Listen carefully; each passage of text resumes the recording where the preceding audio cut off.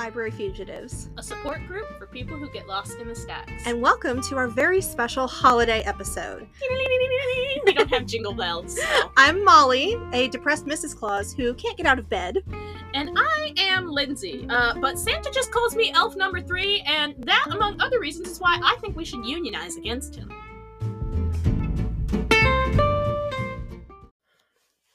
We would like to dedicate this episode to my friend Matt, who unfortunately passed away a few weeks ago. Matt, wherever you are, buddy, you were a light and hysterical, and I miss you every day.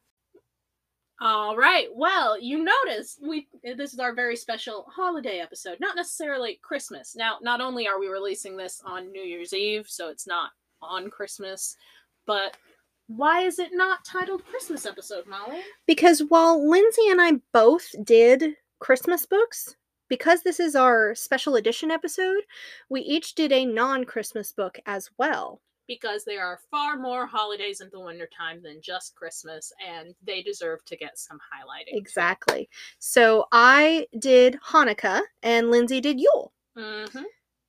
And so I will say, for our Christmas books in particular, Molly decided to do one of the pivotal Christmas books ever. Like, I love this book. It's one that everyone knows. And in fact, they are really. Did you see that new trailer for the new Scrooge movie where Luke Evans is singing? No, I did not, and I honestly don't want to, but anyway. Oh, you need to hear his singing. It is delightful. Anyway, Lindsay chose a book that is not typically considered Christmas literature, but she's going to be doing The Lion, the Witch, and the Wardrobe. It is definitely Christmas. The listeners will understand. I will go into a full rant about it. But that being said, let's dive in. Well, I also want to say, I am going to be doing, for my book about Hanukkah, I'm going to be doing The Matzo Ball by Jean Meltzer. And I'm going to be doing The Spirit of Yule by Thomas Roswell. It is a hoot and a half, y'all. We are going to have a good time. Okay, so I'm going to be real. The first bit of this is going to sound like a fever dream. Because honestly, I wasn't exactly sure what I was looking for in the first place. Now, don't worry, I was not on any kind of drugs or alcohol when I thought of this, but that's what this is going to sound like. You get it. I mean, you remember having like a favorite show or book growing up, but years down the road as an adult, you can't place the name of the show or any of the characters, but you remember. You have this vague idea. Yeah. Like for me, that was the Sagwa, the Chinese Siamese cat cartoon. I forgot about that. Yeah, where there's like mooncakes and they live and they help do like calligraphy with their tails and they live in like this tree of stacked cubbies and stuff. Yes. Oh my gosh. Anyways. As we devolve into Sagwa, the Chinese Siamese cat. I digress back to my original point. For the longest time since graduating from college, I've had fond memories of different classes that I took that were on special topics, including a Tolkien class, ultimate favorite, but I also took a semester-long course on Christmas literature. Yes, that is a real thing. Yes, my university's literature department is full of super nerdy professors, and I loved it. Like, they were what made my college worth it in the end, even after I was not impressed with the institution as a whole. The English department. I was going to say, given what college you went to. Yep, and we're not going to go any further than that. We are not. Maybe we'll do a story time one time, but not today. One memory that I do hold of that really fun Christmas class is watching a graphics video version of a story about a man who finds himself caught up in a feast full of pagans celebrating the winter solstice, or Yule. My only strong memory of this story is a close-up drawing of the man's horrified facial expression with the audio in the background chanting, "You, you, you, you." But it's one of my most vivid thoughts from this class, and it's enough that it's broken Molly, apparently. I was literally like pounding my fists and leaning into the mic, so that probably didn't help. No, not the at fact all. that it made her laugh.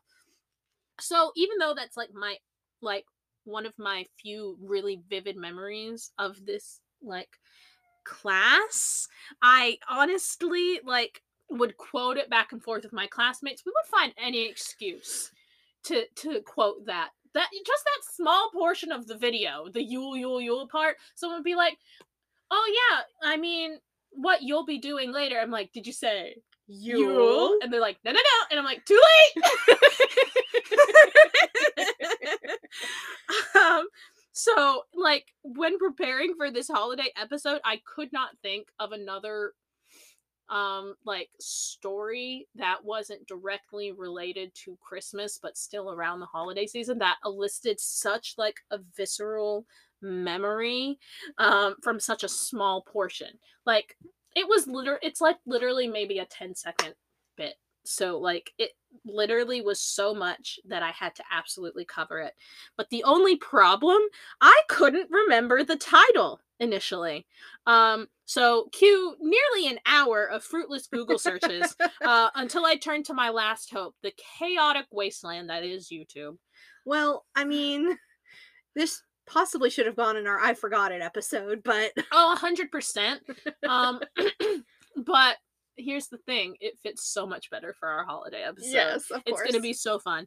And I literally typed out, in all caps, Yule, Yule, Yule, Yule, and then all lowercase, story, and prayed to Odin that the right video would pop up. And it did. Don't let your mom know you prayed to Odin. Oh, well, she doesn't know a lot of things about me. She's fine.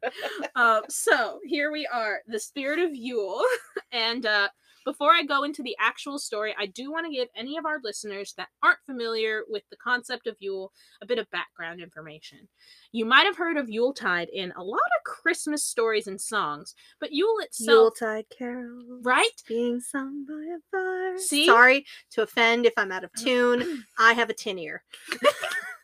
Yule itself is one of the oldest winter celebrations in the world, celebrated on winter solstice, and it like initially was entirely separate from Christmas, but as Christians do, we tend to appropriate things.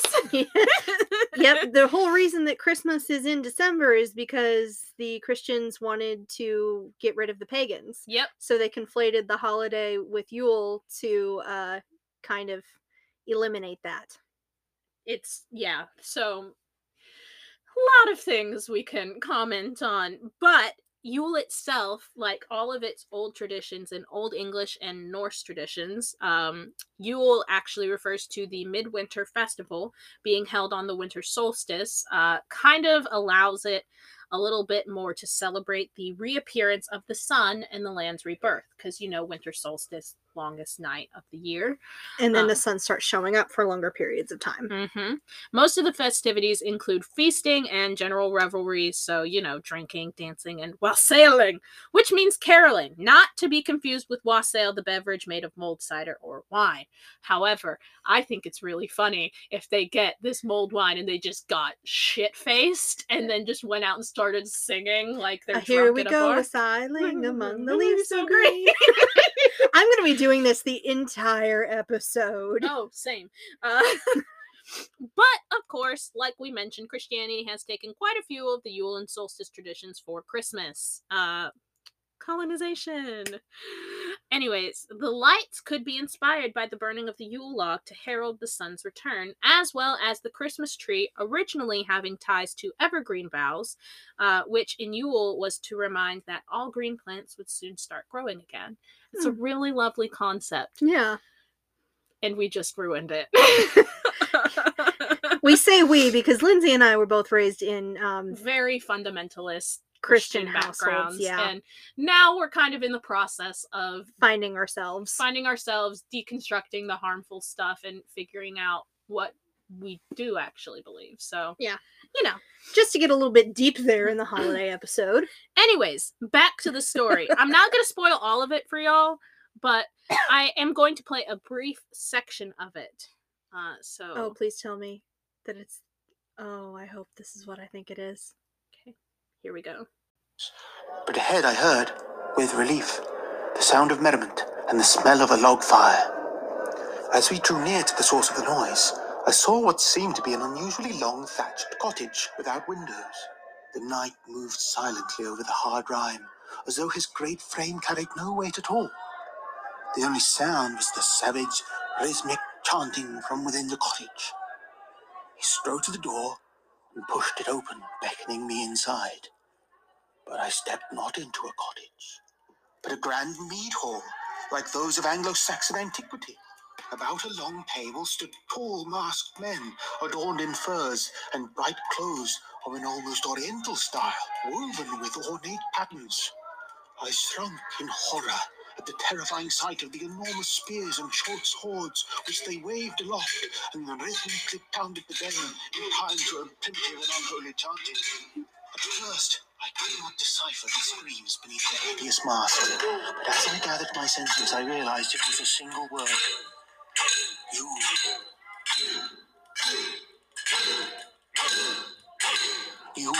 Yule, repeated over and over like some cannibal jungle tribe, mocking the sacred day of our Lord Jesus Christ. Transfixed in terror, I had not yet thought to flee, but by the time the notion gripped me, it was too late, for they had stopped and turned toward me in silence. A large man adorned with gold jewelry stood at the head of the table and removed his horn mask to reveal a fierce bearded face. "Do you guests enter my hall to worship the father of Yule?" he boomed. "Of course," I replied. I'm a pious Englishman who loves the season as much as any other. I am ever so sorry for disturbing you, only You shall drink of the mead horn with us, he shouted, while raising his arms, a signal which prompted the whole hall to erupt into merriment.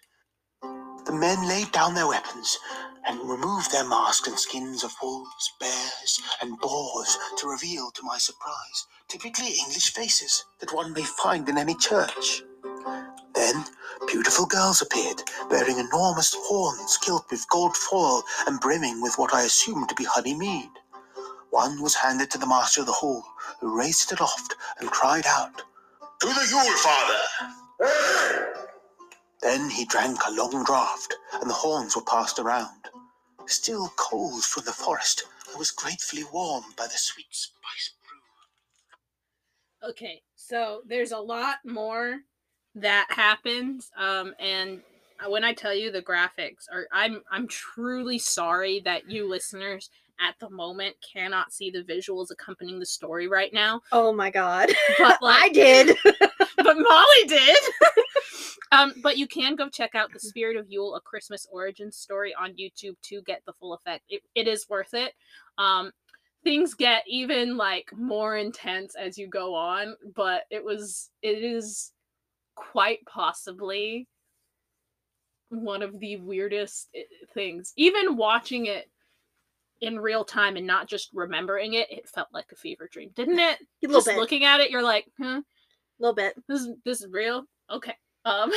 But it's wild. And of course, in it, you know, without going into spoilers, the idea that people that celebrate Yule are these horrible, monstrous people, when actually they're just normal people. And obviously, later in the story, things change, and he's like, "Oh, they are monsters." But you know, again, I like to focus on the idea that everybody just wants community. Everybody just wants, you know, warmth and sharing and caring about each other, and regardless of their religion or traditions or backgrounds,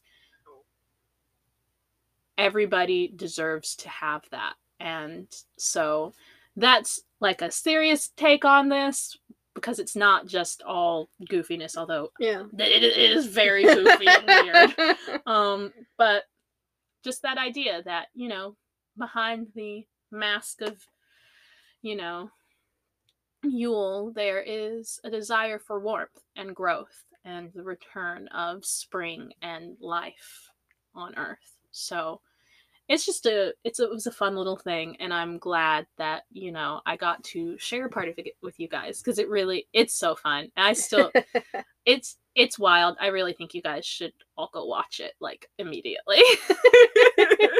So there it is, The Spirit of Yule by Thomas Roswell. Okay, so I chose Hanukkah, and that means I chose The Matzo Ball by Jean Meltzer. The Matzo Ball is a book about Rachel Rubenstein Goldblatt, a Jewish girl with a shameful secret. She loves Christmas. She's actually a pretty successful romance novelist under the pen name Margot Cross. All Christmas romance books. A couple have even been turned into Hallmark movies. No way. Yes. That's amazing. But her biggest problem is this. Not only is her mother a brilliant reproductive specialist, Dr. Rubenstein, her father is Rabbi Aaron Goldblatt, the most high profile of rabbis as you can basically get. And she loves Christmas. That's rough.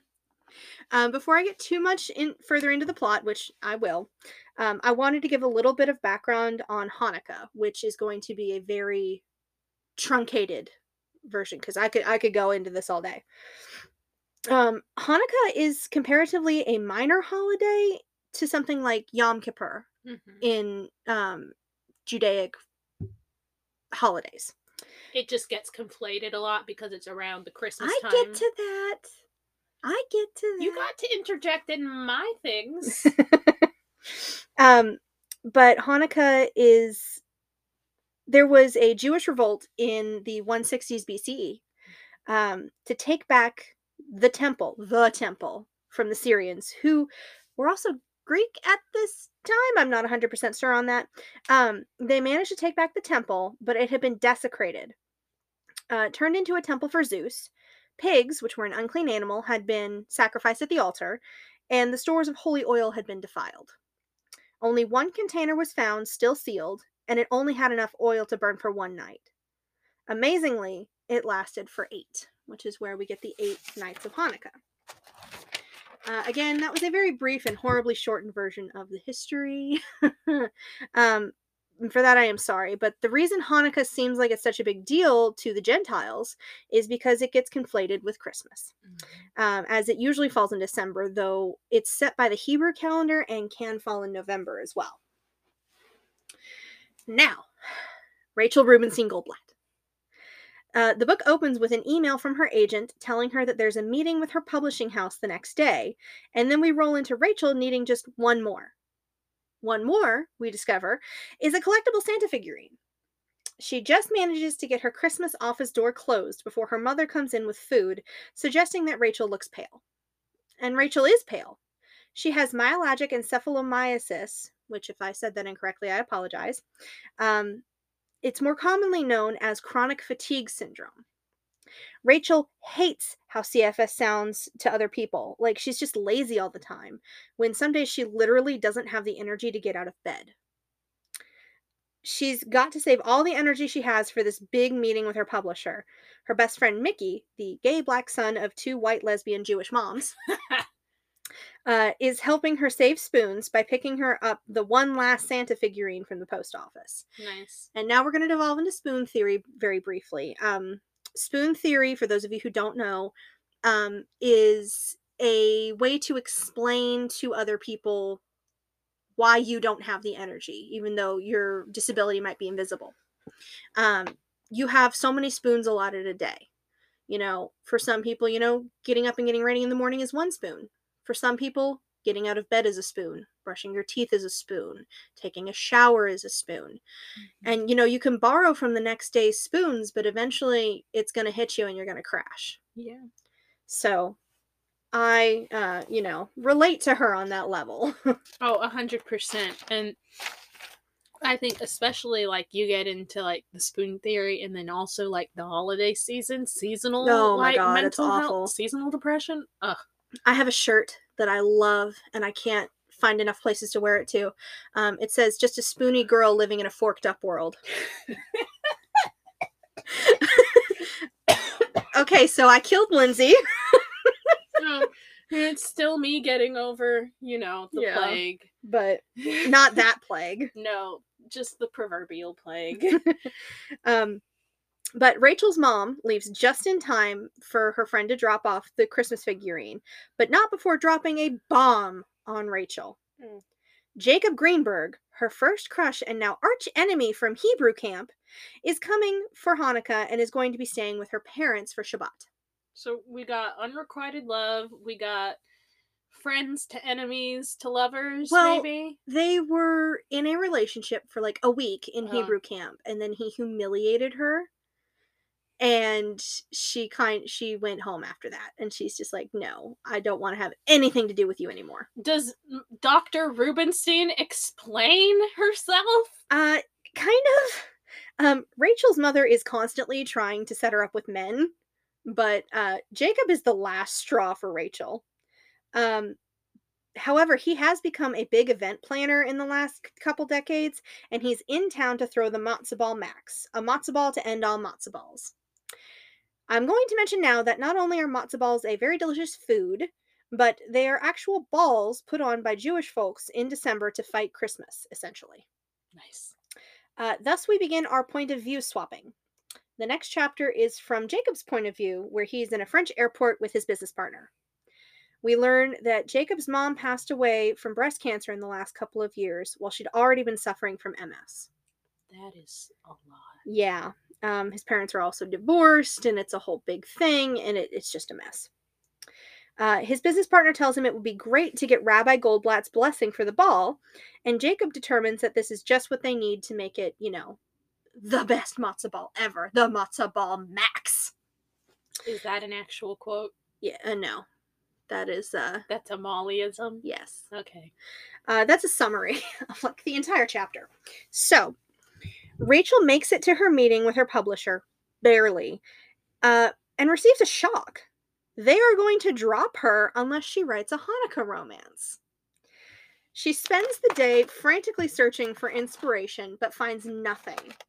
She just makes it to her parents' house for Shabbat, where she finally runs into her nemesis. They make it through dinner without being too awful to each other, when Jacob announces he has 2 tickets to the Matzo Ball Max left, an event that has been sold out for months. They're for her parents, and Rachel realizes that this is the inspiration she's been searching for. She has to get into this event. Unfortunately, it really is sold out. Jacob tells her that if she can volunteer for a week to help with setup, she can come. But with Rachel's CFS, she thinks it just might kill her, literally. Jacob doesn't know about her CFS. No one does. As the daughter of one of the most well-respected rabbis in the US, she's always supposed to have been perfect, and CFS is not perfect. She agrees to do it anyway, and in another email, these things are scattered throughout the book, it's just these little emails. She tells her agent so. Jacob, after staying with her family for Shabbat, goes to his ancient yet spry Bobbe's house. That is his grandmother. He begins to rekindle the prank war that had led to his and Rachel's camp romance. He makes a giant matzo ball costume that he forces Rachel to wear for her first day of volunteering. He accidentally turns her into a meme in the process, which impresses his shareholders, and he needs good numbers online if this ball is going to be profitable for those shareholders.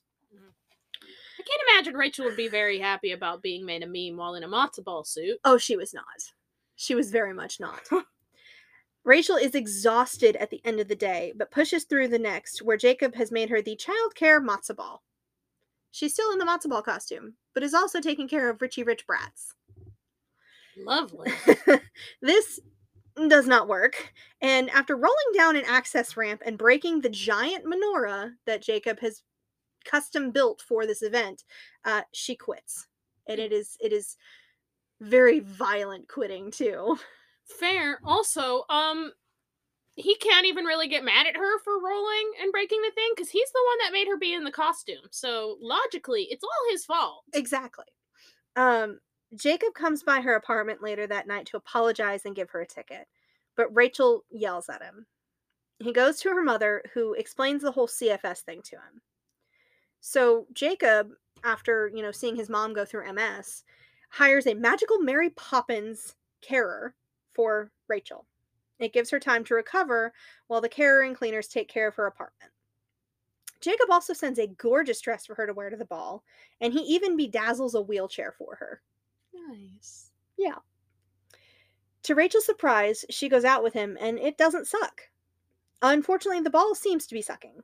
Everything is cheap and tacky to Jacob, and the giant menorah seems to be beyond repair.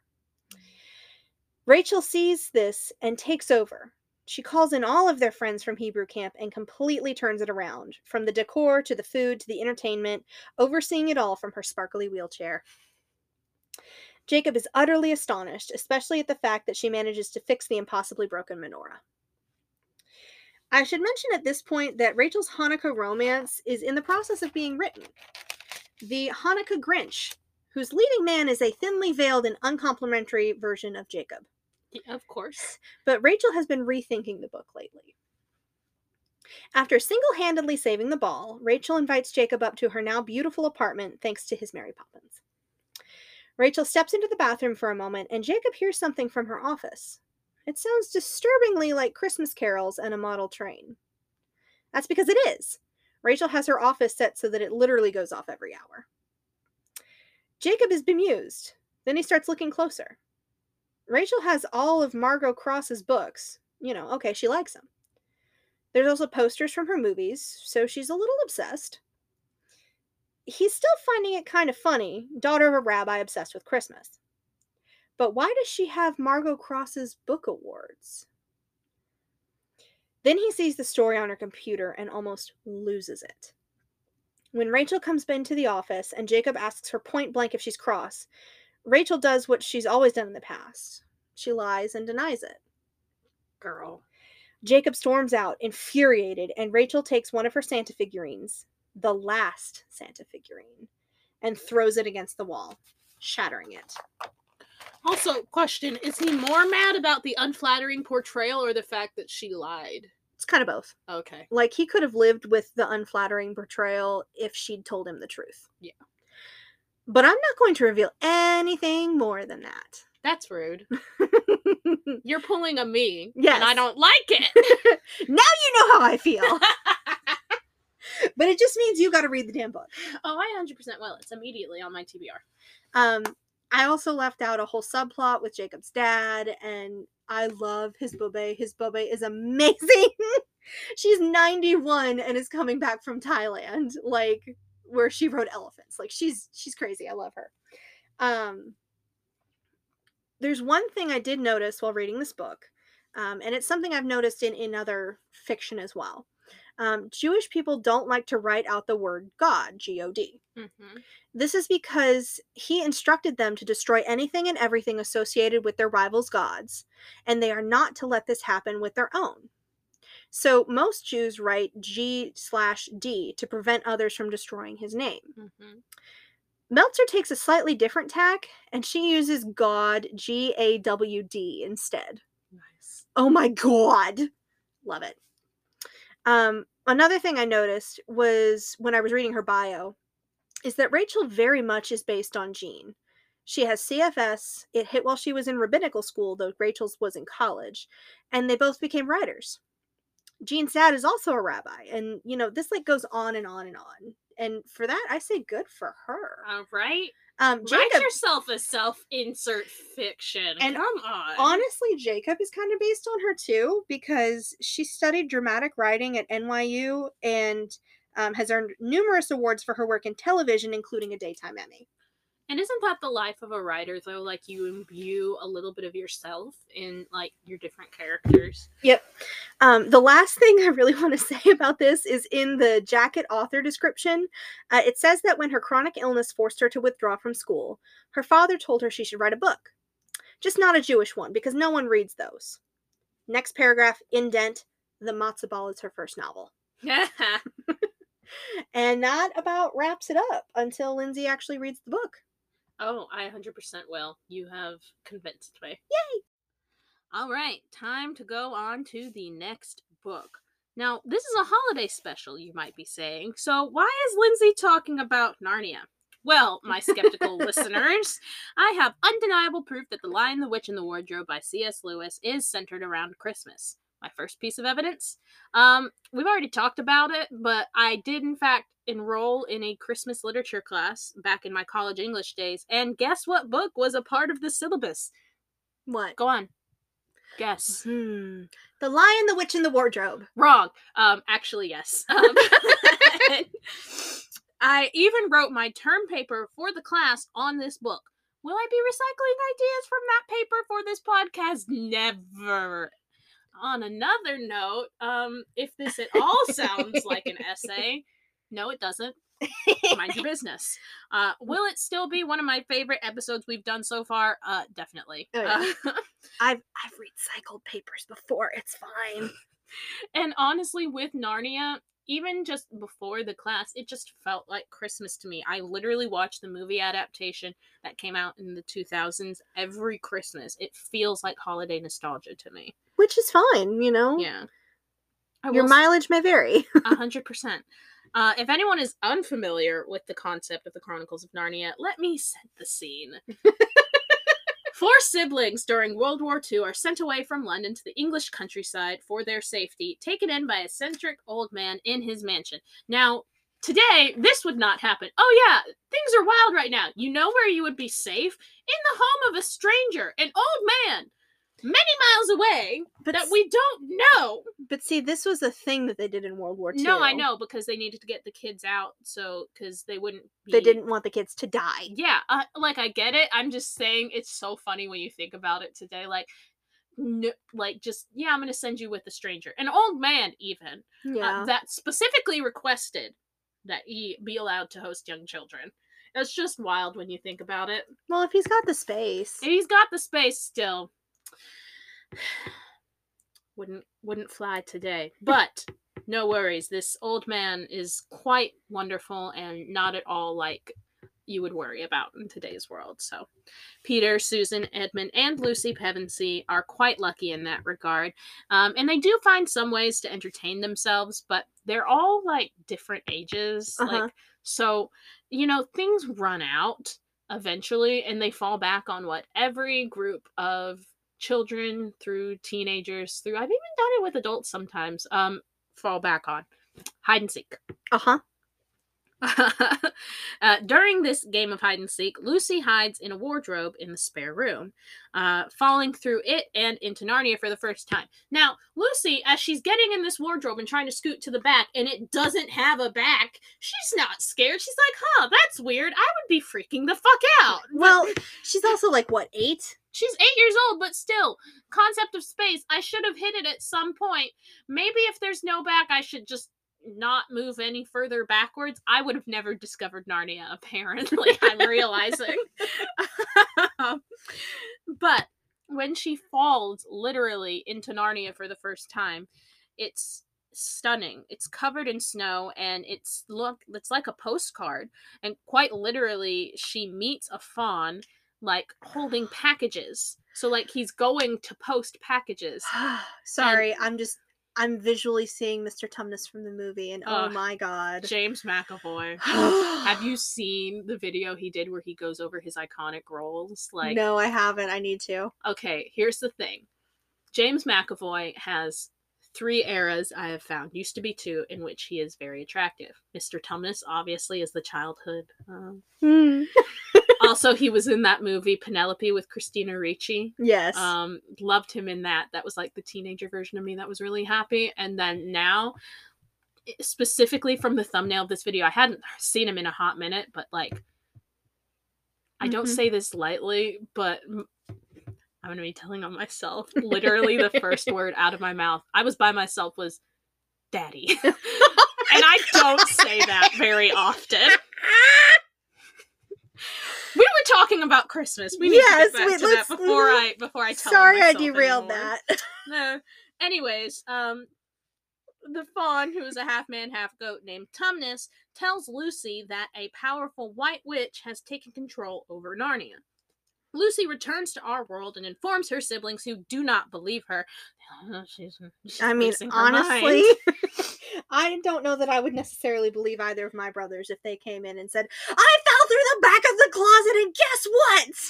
I mean, fair, but also it's very funny that they're like, well, logically, and then the professor's like, who cares about logic? So they don't believe her, but then Edmund follows her back into Narnia one time, and he runs into a woman clothed all in white who promises he'll be made a prince if only he brings all of his siblings to her. Obviously, because of the laws of plot device, all of the siblings end up in Narnia at some point, and they find out that Tumnus has been taken in by the White Witch for helping Lucy escape. The Pevensies then learn that they are part of a prophecy to defeat the White Witch and rule over Narnia as kings and queens, which is pretty epic, if I have to say so myself. Yeah, I'm just remembering how Tolkien and oh my god, why can't I remember his C.S. name? Lewis? Yeah, C.S. Lewis. The were author really of the book we're talking about right now? Yes, I'm sorry. But they were really good friends, and so you see a lot of parallels in all of their work. Oh, 100%. And Tolkien was like, you can't put a lamp in a fantasy story. And Lewis was like, guess what? I already did. Fuck you. Brave words from a man whose middle name was Staples. Yeah, but also brave man talking to him when his friends called him Jert. Jrrt. They literally called him Jert. It was weird. Anyways, back to Christmas in Narnia. Sorry. When Lucy meets Tumnus, he informs her that it is winter in Narnia and has been for ever so long, and that the witch chooses to exert her power over Narnians by making it always winter and never Christmas. In doing so, she takes away the freedom found in the passage of time. Because if you think about it, they are trapped forever in one season, one weather. You have, daytime and nighttime, but beyond that, you will lose track of days, weeks. You get stuck in the idea that nothing is ever going to change. So, seasonal depression. Yes, 100%. And this really does shock the Pevensey siblings when they hear it, since Christmas is something consistently present in their world and, I guess, ours. And here's the thing. It's not just about the fact that it's Christmas that is taken away. It's the fact that Christmas traditions varying on the region and individuals, but generally promoting like merriment and fellowship and friendship. For the witch, like, she targets a time centered on joy and peace. It's her way of freezing out those elements. It's her way of taking that away. Did you just say freezing out those elements? Yes, I did. I think if they recast and did, those things where they recast and do like Disney princesses as different characters in different books and stuff, Elsa would be the White Witch. But she literally takes away the elements of joy and peace, since they would undermine her veneer of power. And furthermore, Christmas comes after winter solstice, in which it's night, and it's the longest night, and it's cold, and it's the longest period within a day of the year of this darkness and this cold. And the witch not only seeks to take away Christmas, but she wants to keep Narnia forever in the dark and cold, never to slowly see the sun come back for longer each day, never able to know that life is going to come back to their world. So, yes, it's about Christmas, but also at large, it's taking away hope from the people of Narnia. And the first evidence that Jadis, the White Witch, that her hold on Narnia is weakening, arrives in the form of Father Christmas. Now, this is not your regular, I'm Santa Claus, I'm in a velvet suit, and I eat cookies, and I come down chimneys, and I look like a jolly old man. Which was invented by Coca-Cola in the 1950s. This is Father Christmas. He is wearing robes, he's got a sword, he's a fucking badass. And he literally is like, oh, no, I'm not going to give you little dolls or things for presents. I'm going to give you some kick-ass presents to win this war. And he does. But when he comes upon the Pevensies and their new allies, the Beavers, as they seek out Aslan to help save Narnia. The Jesus Lion. The Jesus Lion. He reveals that he has been kept out by the witch for the length of the long winter, but he's gotten in at last. So he, sneaks in. He's like, fuck you, I'm bringing Christmas back to the Narnians. He gives each of the Pevensies exactly what they will need in the coming time. Kind of like physical symbols of returning hope and goodness. We're gonna get into later in the story the impact of these Christmas presents, but Lucy receives cordial, which is like a little healing potion for any injuries, as well as a dagger. Susan is gifted a bow that will not easily miss, according to Father Christmas, and then receives a horn that will always bring help when used. Peter's gifts include a shield emblazoned with a lion, as well as a sword named Rindon. So, Father Christmas, he's not only giving gifts to our main characters, but he's also bringing back celebration to other Narnians that cross his path.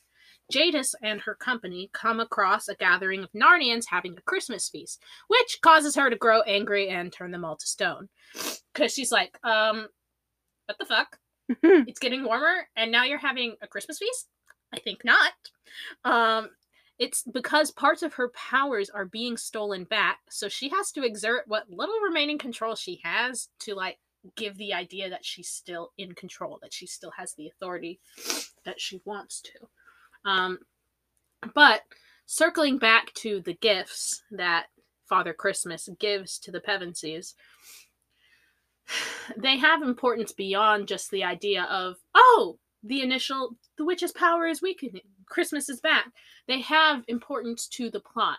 Not only does Lucy use her cordial to heal the injuries from the battle in the end, but she also proves just how fierce she is and willing to fight, even just with her little dagger. And she's like, I got this. And she's like a badass, but also willing to do it to protect her family.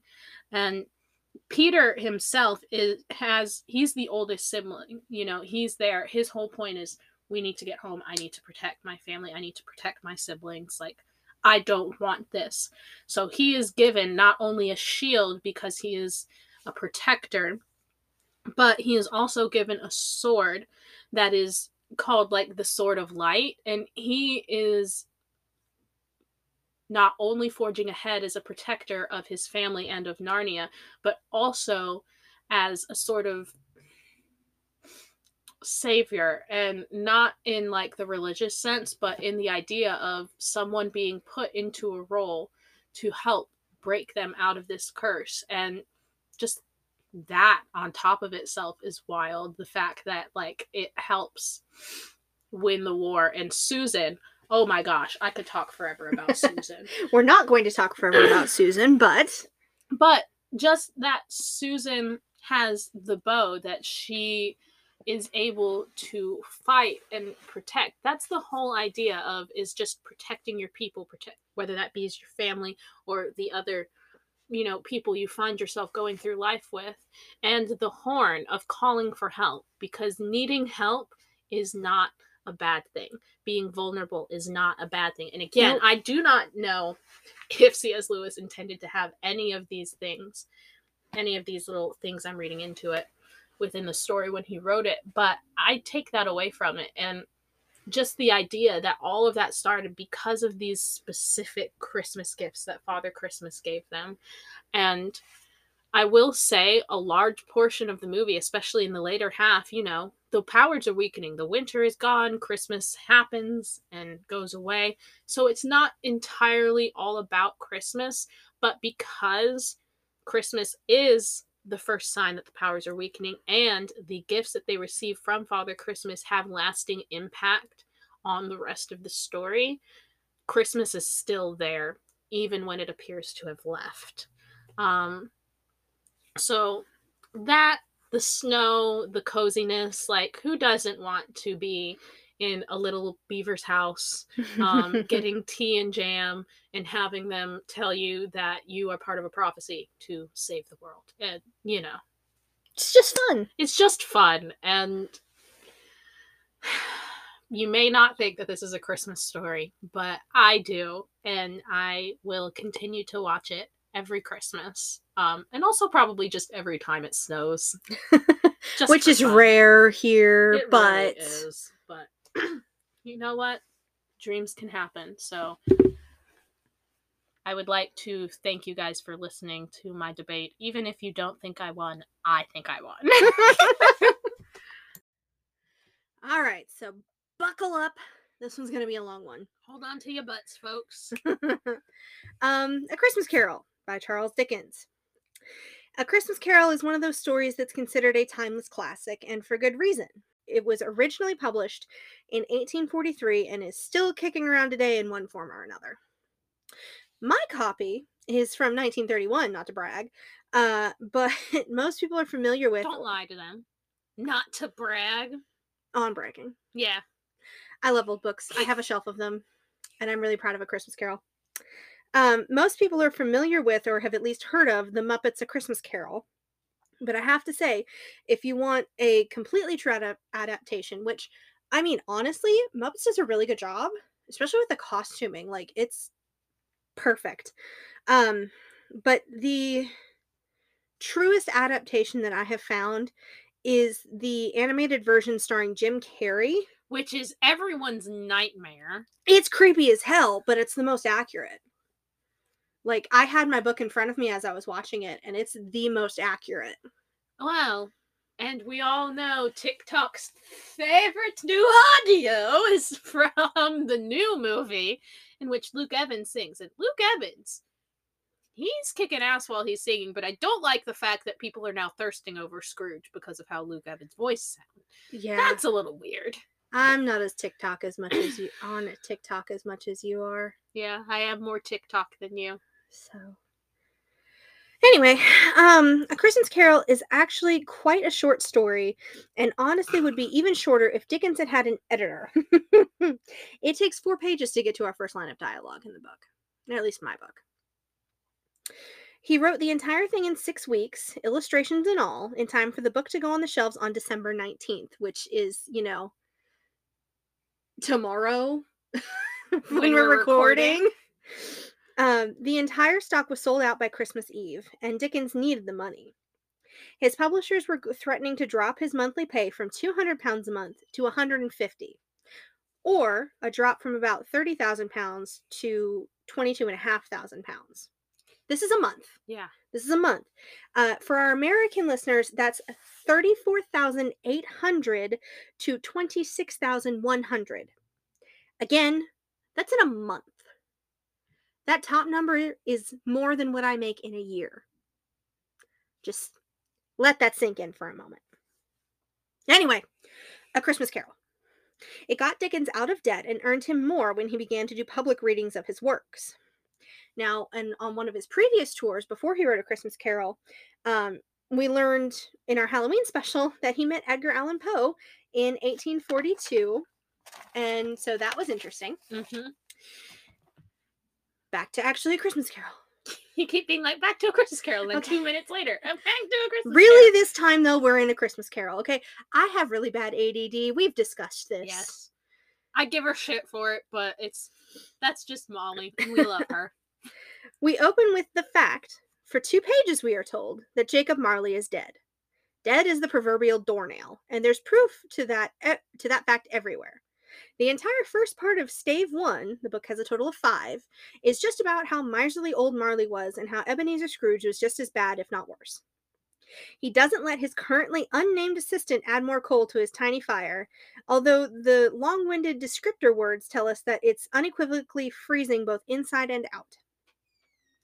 Scrooge turns away his cheerful but poor nephew, shunning a gathering for Christmas, then also turns away alms collectors, stating that the poor should either go to the workhouses or prisons, as he already supports those with his taxes. The collectors tell him many would rather die than go there, and he states then they should die and decrease the surplus population. Workhouses for the poor in Victorian England, and even later under Edward, were horrible, horrible places. It turns my stomach to even think about them. So Scrooge is just blithely answering the alms collectors this way. Horrible, irredeemable person, which is exactly what Dickens was trying to portray. Mm-hmm. Scrooge heads home to his empty house for his meager dinner. He has a head cold, so it's gruel. But when he gets there, for the briefest moment, he thinks his door knocker is Jacob Marley's face.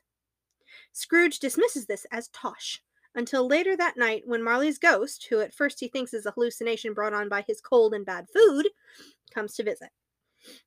My favorite line ever is like, you could be a bit of bad beef or a blob of mustard.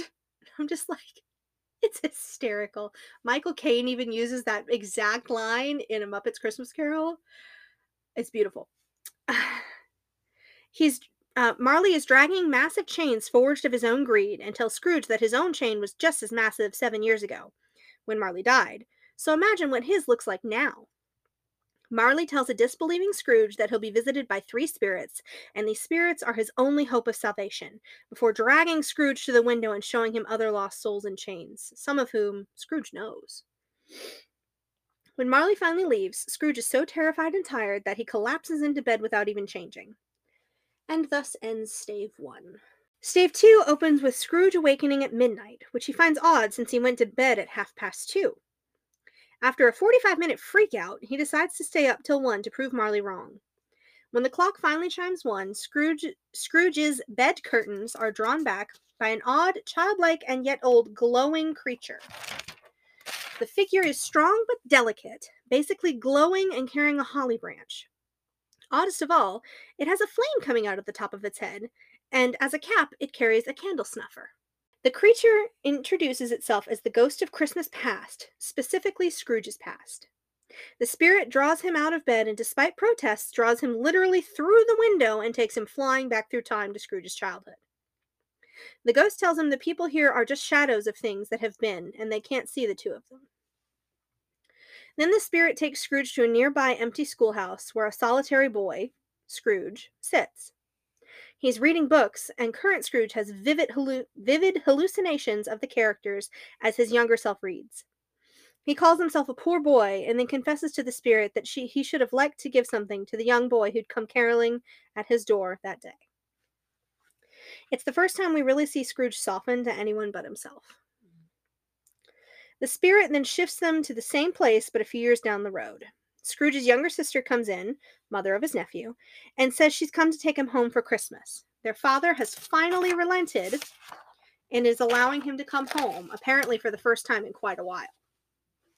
After mentioning how frail his sister had been, the spirit whisks him away, this time to when Scrooge was an apprentice with Fezziwig.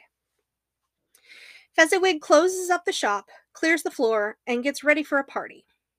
Everyone, including the servants, come to celebrate. There's lots of food and dancing, but the party breaks up at 11. Current Scrooge praises old Fezziwig, remembering he always had a kind word for him, and he wishes he could speak with his current clerk. Mm-hmm. We speed forward in time as the spirit's time grows short, and this time we don't see young Scrooge as a lonely, innocent, or happy apprentice, but as a man who has begun his money addiction. He sits with a woman, who we learn is Scrooge's fiancée. She's basically telling him they can break it off, as they were betrothed when they were young and content to be poor. She still is, but Scrooge loves money more than her. She releases him from their promise for the love of the man he once was. Scrooge begs the spirit to take him home. It's too painful, but the spirit has one more memory to show him. The spirit takes him to a happy home filled with love and laughter, and it's his former fiancée's house with her new husband. He tells her he's seen Scrooge. Old Marley is on his deathbed, yet Scrooge is still in the office, working, all alone in the world. At this, Scrooge begs the spirit to take him home. The spirit tells him that these things have been. There's nothing they can do to change them. Scrooge begs again to be taken home.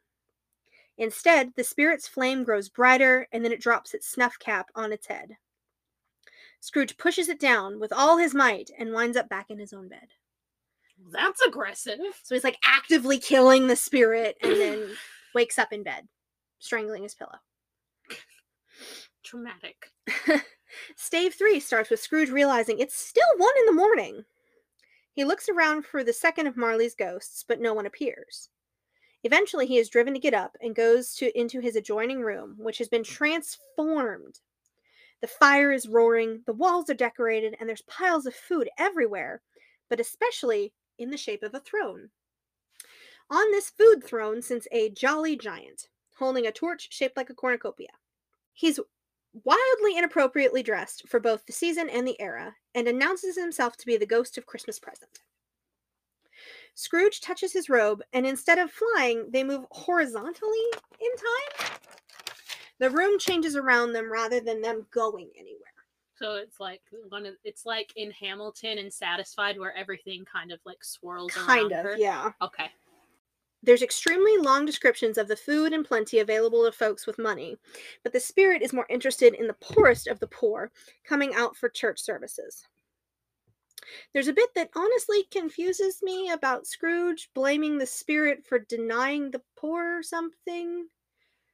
I think it was 2 a.m. when I was reading that part, and yeah. Okay. Anyway, Christmas Present takes Scrooge to his clerk's house, and the ghost blesses it. This confuses Scrooge, because why would someone living on only 15 bob a week, that's $2,252.40 a week today, in pounds, or $2,725.58 a week. More than I make in a month. They're like, oh, look at these poor people. And we're like, Really? Really?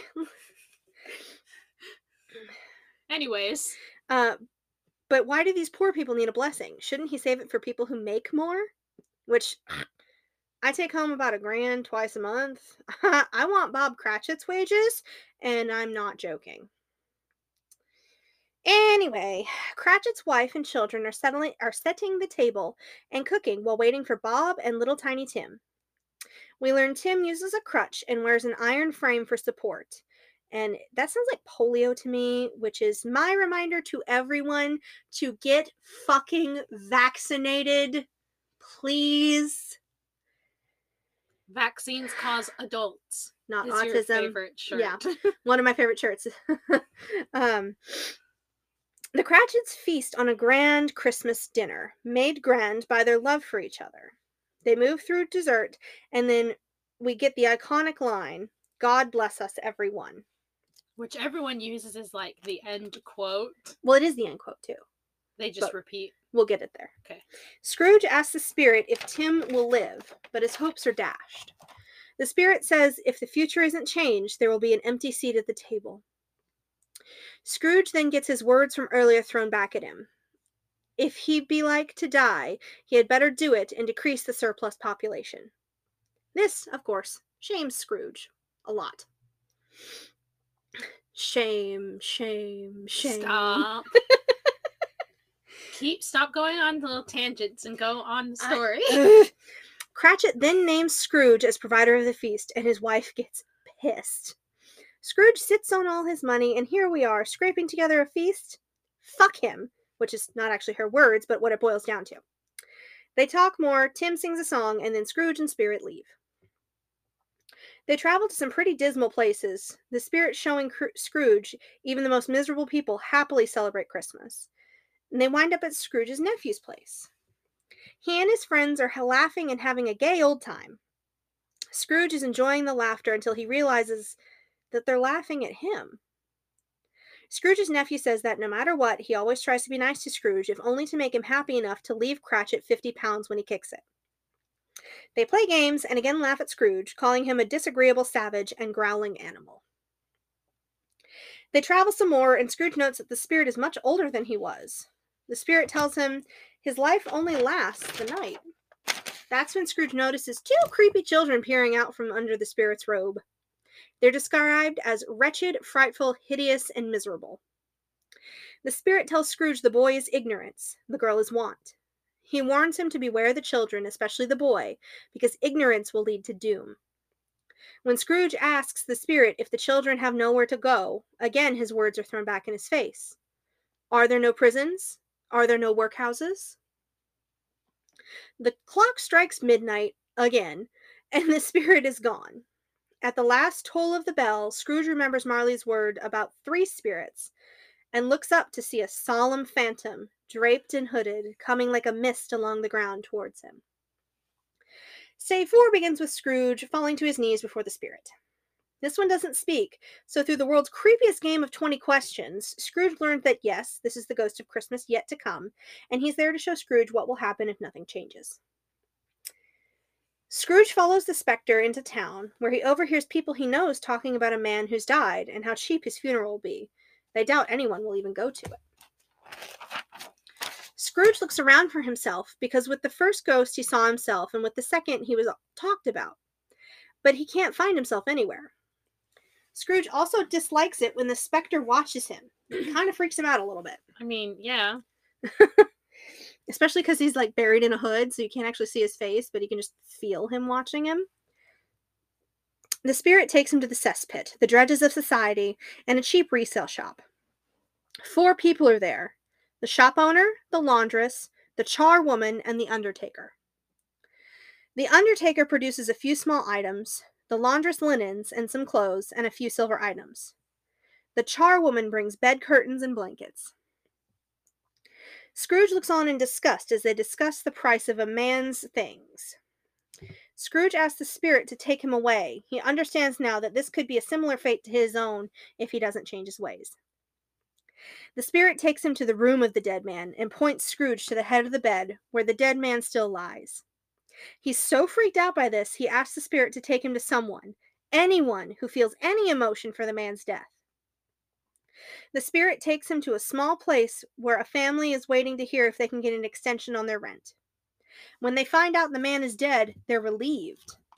The dead man was their landlord. So Scrooge asks to see someone saddened by the man's death. The spirit takes him to the Cratchits. Tiny Tim is dead, and Bob is taking longer to get home. He'd been at Tim's grave. He mentions having talked with Scrooge's nephew, who offered them any help he could. Scrooge knows their time together is drawing to a close and asks the spirit to tell him who the dead man was. In response, the spirit takes him to a graveyard. The phantom points to a stone, and Scrooge asks him one more question before he looks, wanting to know if these are things that will be or only may be. The spirit just keeps pointing at the grave where Ebenezer Scrooge reads his own name. Scrooge begs and pleads with the spirit, saying he's a changed man because of this night, these visits. He begs to have the writing on the stone sponged away. In his fervor, he grabs the specter's hand, and the phantom shrinks, distorts, and turns into a bedpost.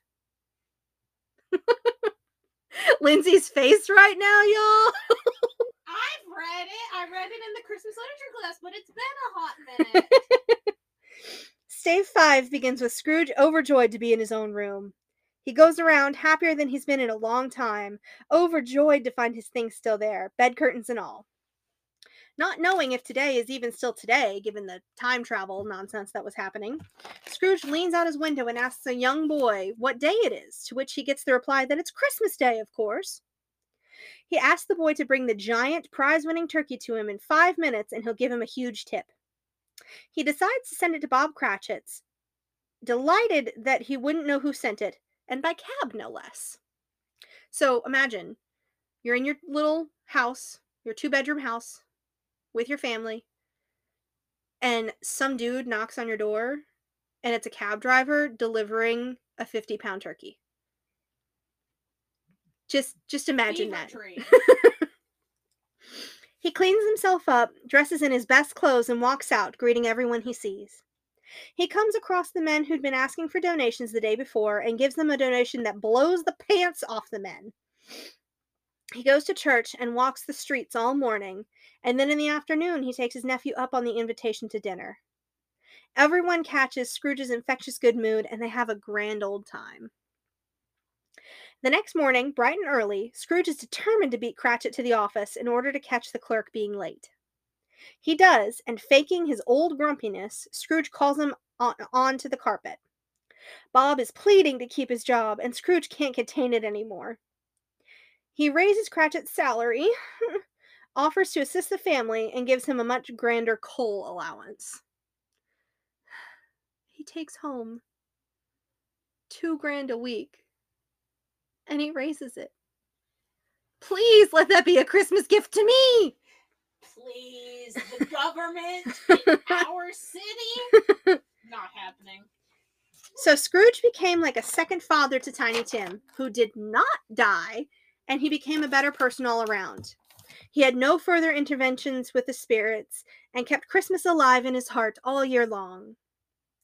The book ends with this quote, "May that be truly said of us, and all of us. And so, as Tiny Tim observed, God bless us, everyone." All right, so as many of you know, Lindsay and I record episodes in advance. Unfortunately, we haven't been able to do that for like A while, a couple 2 months. Yeah. And here's the thing, we had gotten like 4 or 5 episodes ahead by the time we started releasing, and this holiday episode is coming out on The December 31st. And we are recording it on the 18th. So that is a very much smaller margin than we intended to start off with, but both of our lives are getting very intense right now. So in November, I had to dog sit for like 15 days, wound up having multiple panic attacks in that time period, which just kind of threw everything off. And then I got sick with a virus, not the virus, just, but I got a virus, and then because my lowered immune system got the flu, so that's not fun. Yeah. So Lindsay also started a new job, which is fantastic. I work at an actual library now, people. This podcast was a self-fulfilling prophecy. Yeah, and I tried to get a job at the library, and that didn't happen, so, upset about that, but we're trucking on through. My family has also been dealing with some pretty severe health issues. My dad was in the hospital for a couple of days. And it's just been a lot. Yeah. So we are going to we're going to do a blooper episode. So we are going to do the blooper episode. We were saving it for April Fool's, but as a apology present and a thank you for sticking with us through this, we're going to release it early. Yes, because we have plenty of material for it. Oh my gosh, we have been harvesting our foolishness. So, but this is not goodbye. This is just, we need to take some time, get settled into our new routines, and then build back up our cache of episodes in the future so we can release regularly. I completely forgot Nano. We both did National Novel Writing Month. Oh my gosh. It was great. Yeah. It was great, but it kind of ate into our time a lot. So, yeah. And our energy for just writing and talking and coming up with ideas. Like, yeah. Because, we write these reviews and these summaries and things. So, trying to write an entire novel in the month of November and also write book reviews kind of... It was, yeah. So... Yeah. But we will be coming back. Don't know exactly when, but hopefully we'll figure out. We might be able to, get back into our like having more by recording. If we start recording, maybe like 2 episodes at a time. That way, not forever, obviously. Yeah, just to get us ahead. And hopefully, even if we're not back like January, February, March, hopefully we can still do our Lord of the Rings special in April. 100%. No matter what's happening, we're doing the Lord of the Rings special. And you know what? That might, hopefully it does not take us that long, but if it does, I want that to be our grand reintroduction. Yes, we can probably do that because that'll be like 3 episodes. Yeah. So again, hopefully we are back before then, but thank you guys for sticking with us and, enjoying 2 really weird, nerdy people just ranting about random books and topics. Yeah, we appreciate it a lot.